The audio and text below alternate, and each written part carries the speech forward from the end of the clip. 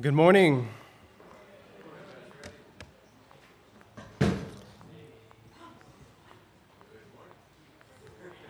Good morning. Mele kalikimaka. We'll be in Romans 16 this morning. Welcome for those who are visiting. My name is Randy Pauley. Please forgive the construction that is going on in the restrooms. We do have restrooms off to my left, your right. If you should need them in the service, don't hesitate to go. I also wanted to give a shout out and a thank you. I'm not sure if I missed the announcements or not, to Uncle Bob and his business for repaving and doing the asphalt in the parking lot. And they did all of that out of the kindness of their heart. So just thank them.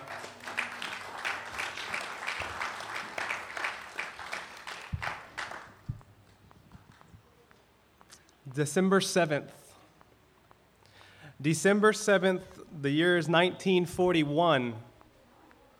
About 353 Japanese fighter planes conducted a surprise attack on Pearl Harbor, resulting in the death of about 2,400 military servicemen. That would later draw America into a war that would yield lives of 419,000. And that happened yesterday, 1941. For many of us, not myself, but some of you are of Japanese descent. Those alive in that time suffered some form of, you could say, persecution. And now here we are today, together as one, and the gospel of Christ cut right through racial tensions, drawing people together that would otherwise have no reason whatsoever to be associated, united. And here we are, brothers and sisters, because in Christ, we are now a family. We are giving new brothers and new sisters, a family that goes on more than flesh and blood, but goes on for eternity because of the gospel. And we're going to see a little bit of that demonstrated this morning in Romans 16. As we begin to wrap up this letter, hopefully I haven't bitten off more than I can chew. We're going to tackle 23 verses today. So you guys know we're going to be here a while. No, hopefully I haven't bitten off too much, more than I can chew. We're going to see Paul. He's going to exemplify that very unity that the gospel creates. He's going to urge vigilance, and he promises deliverance in light of the imminent return of Christ. That's what we're going to see. My points this morning will be a great greeting. A great greeting, that'll be verses 1 through 16. A great warning, and then we're going to have a greater promise. There will be a great greeting, a great warning, and a greater promise. I'll try not to take up the full 4 hours this morning.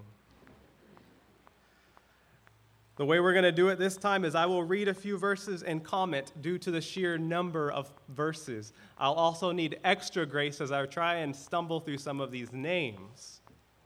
So you can, as we go in the scripture and as we pray, you can pray for me that I would get these things and do honor to the word of God by pronouncing words correctly. So let's pray, and I'll start. And dear merciful Father, thank you. Thank you that in love you moved towards us. We who are most unholy, most unlovable, detestable in your eyes, but you loved us while we were enemies, and you drew towards us. You sought us out. And you saved us. Lord, as your word is preached, I pray that you would create that heart within each and every one of us, that we would have a love that moves us towards each other and moves us towards others to share the gospel of Christ, Lord. Pray that you would be lifted up and glorified this morning. In Jesus' name, amen. Verses 1 and 2, I commend to you our sister Phoebe, a servant of the church at Cenchreae, that you may welcome her in the Lord in a way worthy of the saints, and help her in whatever she may need from you, for she has been a patron of many, and of myself as well. I commend to you our sister Phoebe. We'll start there. First of all, who is this Phoebe? She's kind of important. Why? Because she's the only one in this book that Paul gives a commendation to. She is also a she. Most believe that Miss Phoebe was the one who actually carried the letter to the church at Rome from Paul and Corinth. Why do I say it's significant that she's a woman? Well, kind of like us here, Baptists, we're known to be like woman haters. That's what a lot of people think. It wasn't all that different back then. Women were not held in high esteem. But remember what I said, the gospel unites people and gives people prominence who otherwise would have no business being in a position. And here is Paul entrusting perhaps the greatest New Testament letter we have to a woman. And he gives her a title. She is a servant of the church. She is a servant of the church. Simple enough? I wish it were. What is he saying about this woman? Is he saying that she's just a worker, just like many of you are here, you're faithful servants in the Lord of the church at Kahalui Baptist? It's a subject of great controversy because that word, servant, is the same word for deacon. It's the same word for deacon. So what's the controversy? Well, the controversy is, was this woman a deacon? Held the office of a deacon? Well, don't you know that 1 Timothy 3 says that the men likewise, and goes on and gives qualifications, and that women are clearly not allowed to hold that office? Yes, I am aware of what that says. So what's the controversy? The controversy is also that word, their wives, when it's referring to deacons. It's not just as simple as translating it their wives, because the same word that's translated wives is also translated women. Women likewise. So there's just a great controversy. Guys who I love and respect on both sides saying women can be deacons, and others saying they cannot be deacons. And that all comes to bear now when they look at this passage and consider our sister Phoebe. What was she? She holding the office, or was she a servant? We know this much at least. She served Christ with what she had. That nobody has a disagreement on. But what of this issue of whether she was a deacon or not? And why am I bringing that up? We'll answer both of those. You might be like, man, I don't understand all this stuff with words, and how come, if you have the NIV, it'll actually say in 1 Timothy 3, their wives. If you have the New American Standard Bible or version, as some of you do, it'll say the women likewise. What's of this issue of disagreements among the translations? Isn't this the Word of God? Don't you just open a dictionary, look at the word, and translate it right there? If only it were that easy. If only it were that easy. Let me give you an illustration maybe that we can here in Hawaii wrap our minds around. When I moved from the mainland, it's kind of a culture shock. I had a little bit of vernacular to learn, and it wasn't very long that I came across, go grab the kind. Excuse me, what? Go get the kind thing over there. Okay. I got it. This the kind thing? I remember, and I'd heard many versions. I've heard the kind, small kind, big kind, no kind, any kind, being made any kind, and my favorite, stupid kind. I've heard them all. So when I asked somebody, I said, can somebody please explain to me? I think I got it. I think I kind of wrapped my mind, but can you give me a definition of the kind? And they said, it's the kind thing. The kind, give me the kindness. I said, okay, I think I understand. And so you see how difficult, even in our own little language here, the confusion that can abound. And there are such things like we have here. Women, the wives, what is this word? How does it translate? Well, it depends a lot on the context you find it in. It's not as simple, like I said, of the kind. It's the kind women. That's what they are. You know, they're the kind. That's what they do. So, I would think, from what I've looked, I do think that Miss Foibe was a deacon of the church, a deaconess, if you will. And I think we subvert Scripture, even if you don't think women are allowed to be deacons. I've said this before. I think we subvert Scripture by making different terms for what otherwise the women are doing. So we call them committee chairs, where they're doing otherwise everything that a deacon would do, but just without the title. And I think Paul is here saying, I commend to you our sister Foibe, a servant, a deacon of the church. She is faithful in what she has, and I ask that you would welcome her in the Lord. Welcome her in a manner worthy of all the saints. And help her. Why? Because she has helped many. She's prominent, she's probably wealthy, and she has helped many, including, what does Paul say? Including myself. She's helped me also.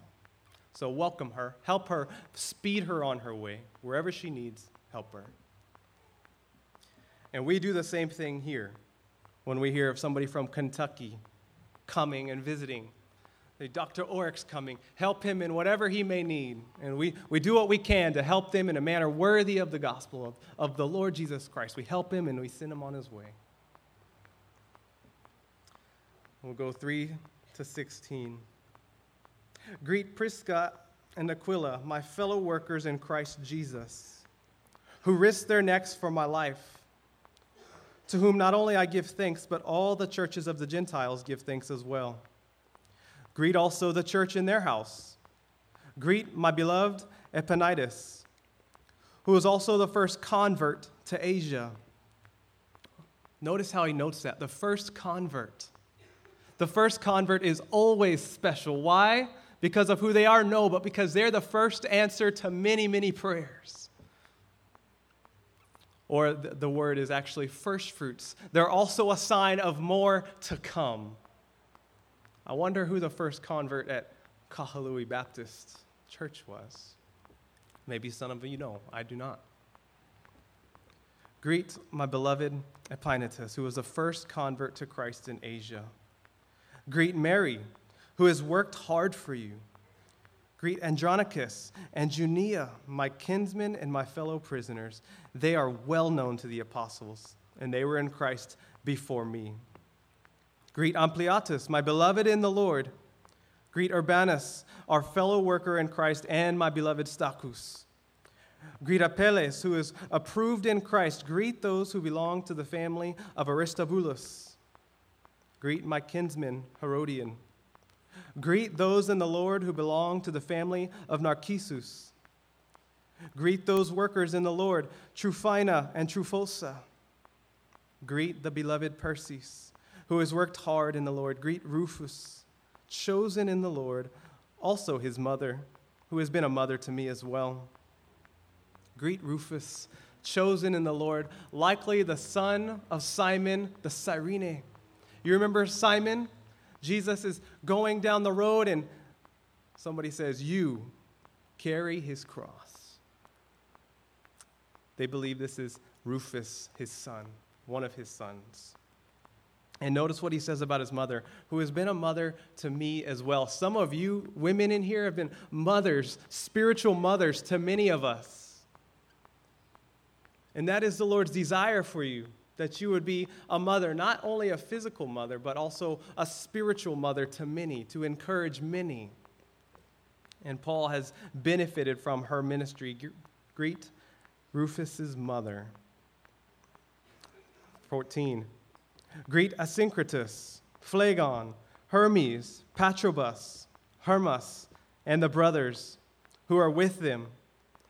Greet Philologus, Julia, Nereus and his sister Olympus, and all the saints who are with them, greet one another with a holy kiss. All the churches of Christ greet you. All the churches of Christ greet you. What's so great about this greeting? One of them is the sheer number of people Paul mentions. 28 names in all, or individuals identified. 28, the longest of any in the New Testament. Why is that significant? If I were to ask you off the top of your head, roll out 28 people in this church that you regularly think about, and when you're writing a letter, you'll just say, greet Paula and Erica and whoever else, to a church that you've never been to. It's amazing. What's amazing about it? I think the answer we find in chapter 1. Paul says this, "For God is my witness, whom I serve with my spirit in the gospel of his Son."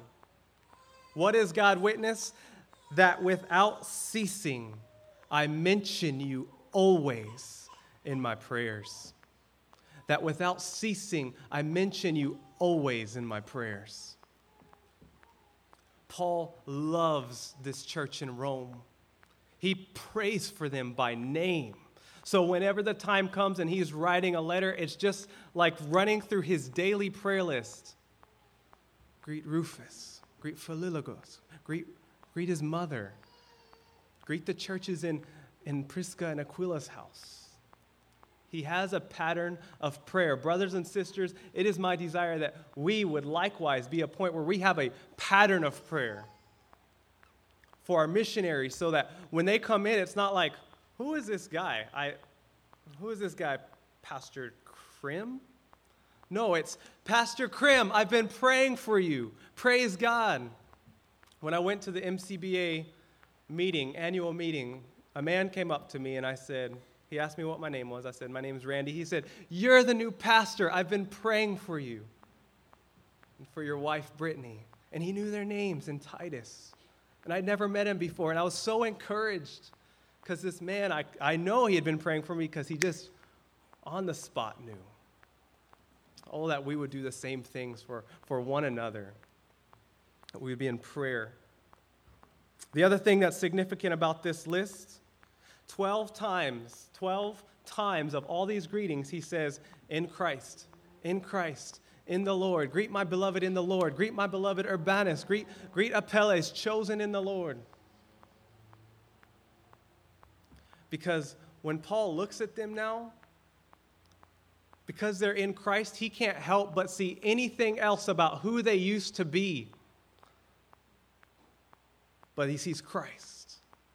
You've got slave names, you've got Romans, you've got Jews, you've got all these. He doesn't say that or focus heavily on that. He focuses on what?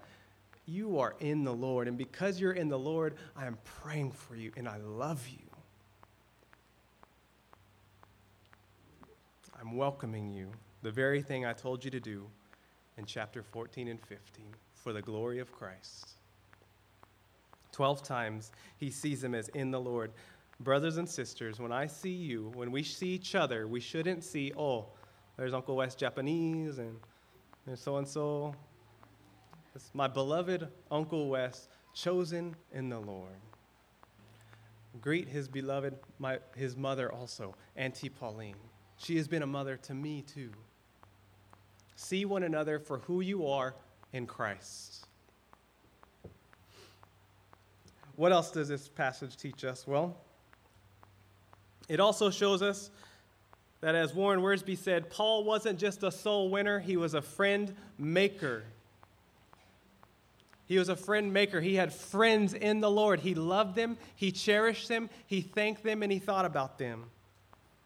Paul's spiritual life, far from being so, like we saw in the Gospel Project, so heavenly minded, they're of no earthly good. Paul was heavenly minded in order to be of earthly good. His theology moved him to draw near to people. And if our study of theology of this great doctrine in Romans of 1 through 11 doesn't lead us in love towards one another, we're not done. We haven't finished our studies or we've gone astray. Paul's theology moved him in love towards his brothers and his sisters. Then he says this thing about holy kiss. Greet one another with a holy kiss. Some commentators bend over backwards to try and sweep this under the rug because it's so cultural. We don't kiss in America. We extend the right hand of fellowship. In Hawaii, we give hugs, and I think the term is honi honis. Is that right? The kiss on the cheek, the one that I still don't fully understand. I don't know, when do I kiss or when do I get kissed? Is this somebody who's above or so it ends up being awkward, and so I just touch your cheek, so I'm sorry. What Paul is saying here is greet one another in a manner that is culturally appropriate and affectionate. That is culturally appropriate and affectionate. If you go to the mainland and you start hugging and kissing everybody, you might be likely to church discipline. Greet them in a way that's culturally appropriate and that shows affection. So we could say a holy honi honi. Greet one another, brothers and sisters, with a holy honi honi or a hug.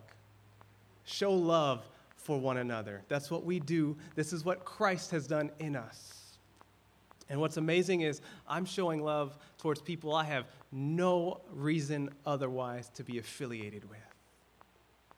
People that aren't like me or my age or my current particular stage of life.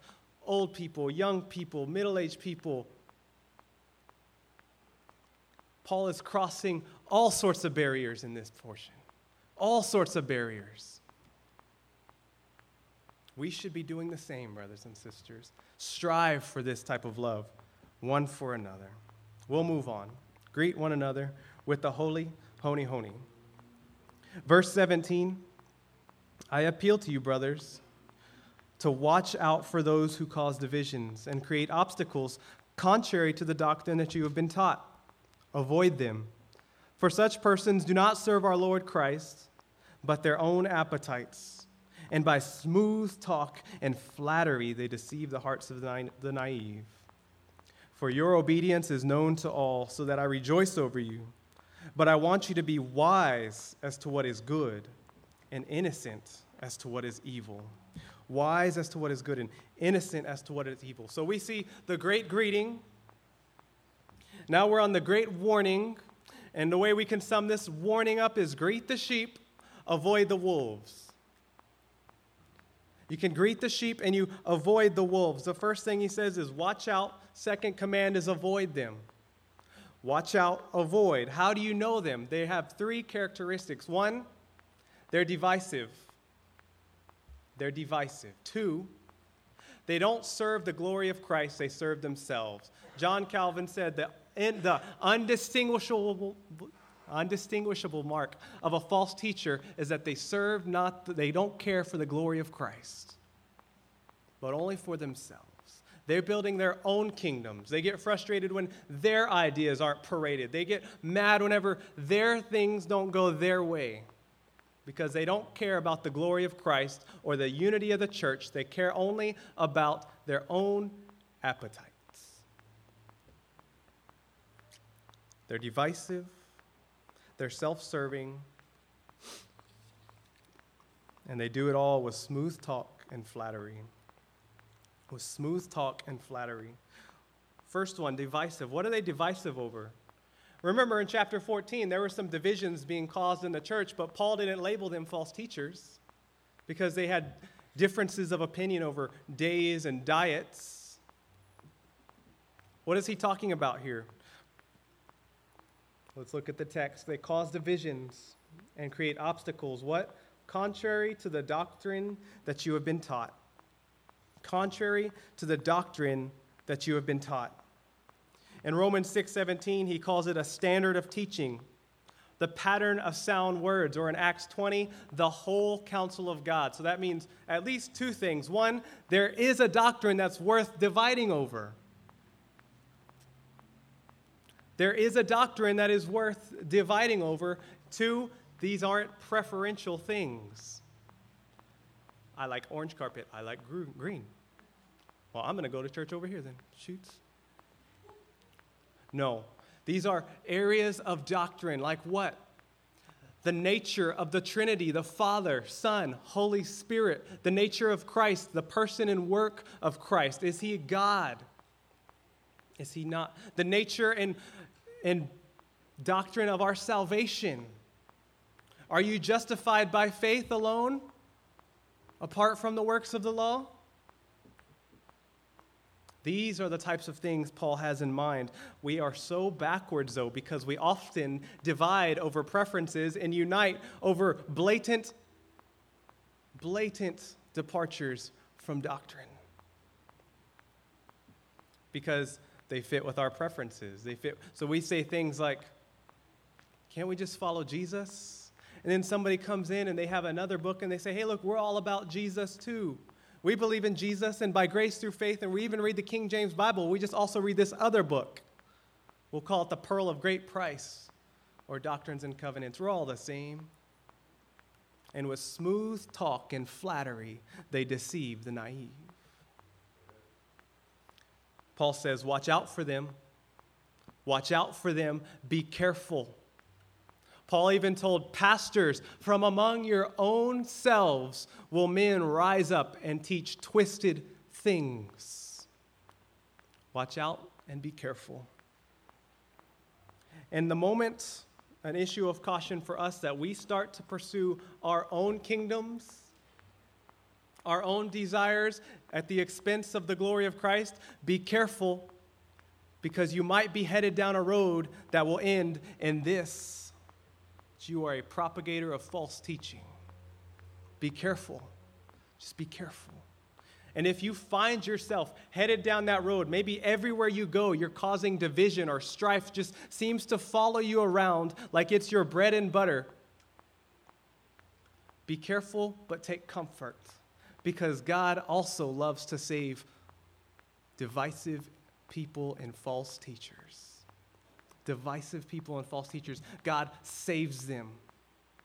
Paul himself was familiar with this because he too denied the deity of Christ. But Paul saved him.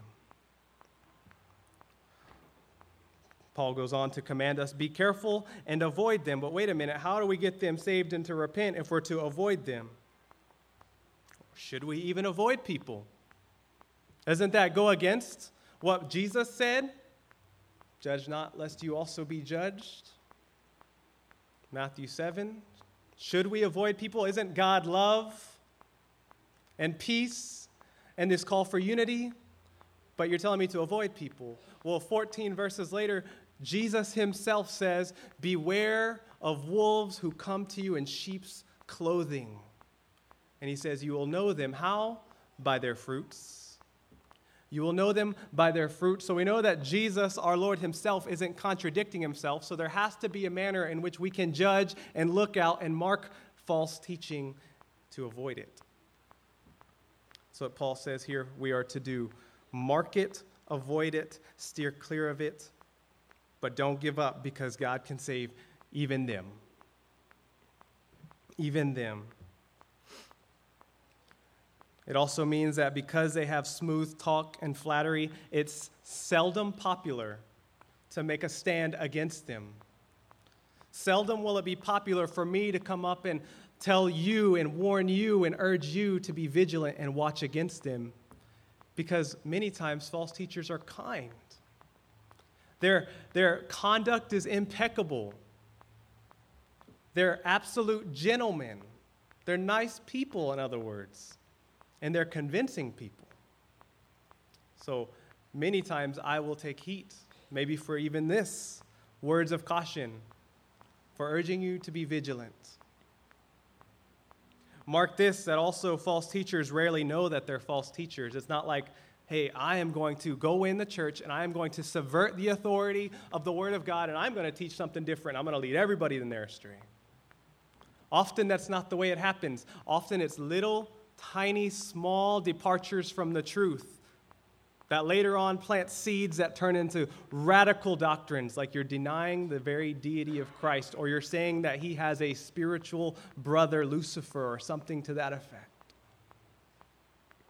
Small departures from the truth that, if we're not discerning, we'll be captivated. Be careful. Watch out for them. Greet the sheep. Avoid the wolves. And you could say, wait for the shepherd. A greater promise. There's a warning, but there's a greater promise. Verse 20. The God of peace will soon crush Satan under your feet. The grace of our Lord Jesus Christ be with you. The God of peace will soon crush Satan under your feet. A few things here. This is the first time in all of the book of Romans, Paul just laid out one of the greatest theologies of our doctrine that we have here in Romans. This is the first time he even mentions Satan. First time. What's significant about that? Means we should likewise be careful in how much of our struggle in the Christian life we attribute to Satan. Some of us are so prone to be like, Satan is attacking me here. Satan is doing this here. My struggle here is Satan. And while that may be true, and he may have a hand in some cases, we need to be careful because we're all dealing with the effects of the fall and the curse. It's one thing we see about that. The other thing we see about Satan is he is real. So for those of us who maybe fall on this end of the spectrum of Satan's doing everything, there's some of us who fall on the other end of the spectrum and act as if he doesn't even exist. As if he's not even a force to be reckoned with. So this balances us here in that, one, he exists and he has a role, but two, don't make too much of it because the God of peace will soon crush him. Crush him. How? Under your feet. Under your feet. There's a very, almost a paradoxical statement. The God of peace will what? Crush. Wait, how can this God be peaceful and yet crushing his enemies? Many of us are moms and dads. And when you see somebody threaten your children, what happens? There's this welling of emotion that comes up inside of you that just wants to crush whatever happens or was ever threatening them. And you don't even hesitate. God's love towards his people is such that he, although is a God of peace, will move with violence towards the enemies of his children at the second coming. As we wait. As we wait. When is this going to be? When is this going to be? Soon. Soon. The God of peace will soon crush Satan under your feet. How can I say that with confidence when it happened almost 2,000 years ago that Paul wrote this? How can that be soon, Paul? Peter answers that for us. Brothers, do not be deceived, for one day with the Lord is like 1,000 years, and 1,000 years is like one day. The Lord is not slow, as some count slowness, but he is patient. He is patient. And then he goes on to say, the day of the Lord will come like a thief in the night. In the night. There's indicators in the New Testament that it would be longer than any of them thought. Because men will go about saying, where is the promise of his coming? For all things continue just as they were from the days of creation. Where is the promise of his coming? It's going to come like a thief in the night. Blessed are those who are found awake and waiting. The God of peace will soon come. Brothers and sisters, I urge you this morning, be ready. Be ready. And as you look in this Christmas season and we think about Advent, as we look at all the the decorations, and you remember the long period of silence and the joy that happened when Christ came and was born, the fulfillment of prophecy after 400 years. Nobody thought he was going to come. Brothers and sisters, let that stoke your fire to wait. Anticipate it. He's coming and it's soon. Amen. May the Lord work that in us to wait and to live in light of that waiting, that we would be heavenly minded in order to be of earthly good. Like we saw last week, that others will go into the pit, that would move us to hold the rope for them as we give. Maybe you're here and you're visiting and you're just checking out this whole church thing, just seeing how it goes. I want to encourage you. The Lord is coming soon. You might be like, it's thousands of years. Yeah, it'll be thousands of years. Romans 2, the Lord's patience is meant to lead you to repentance. Now is the time. Don't hesitate. Come talk to me. Come talk to him. Come talk to whoever friend you know about this Jesus, because it's of utmost importance, because he is a God of peace, but will turn into a God of violence when he returns. I believe the praise band is going to come up. If you have anything you want to pray with me about, if the sermon moved you and you want to pray, I'm going to be over here again in this room, off to my right, your left. We'll pray in there. I'll strive with you in prayer. I'll pray with you and for you for whatever you might like.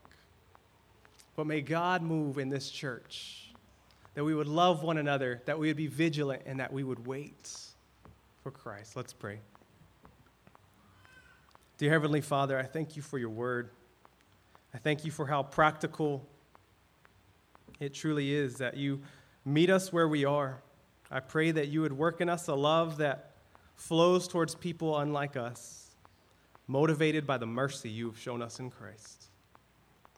Lord, I pray that you'd help us to be vigilant, but not to the point of pride, that we would remain humble and loving.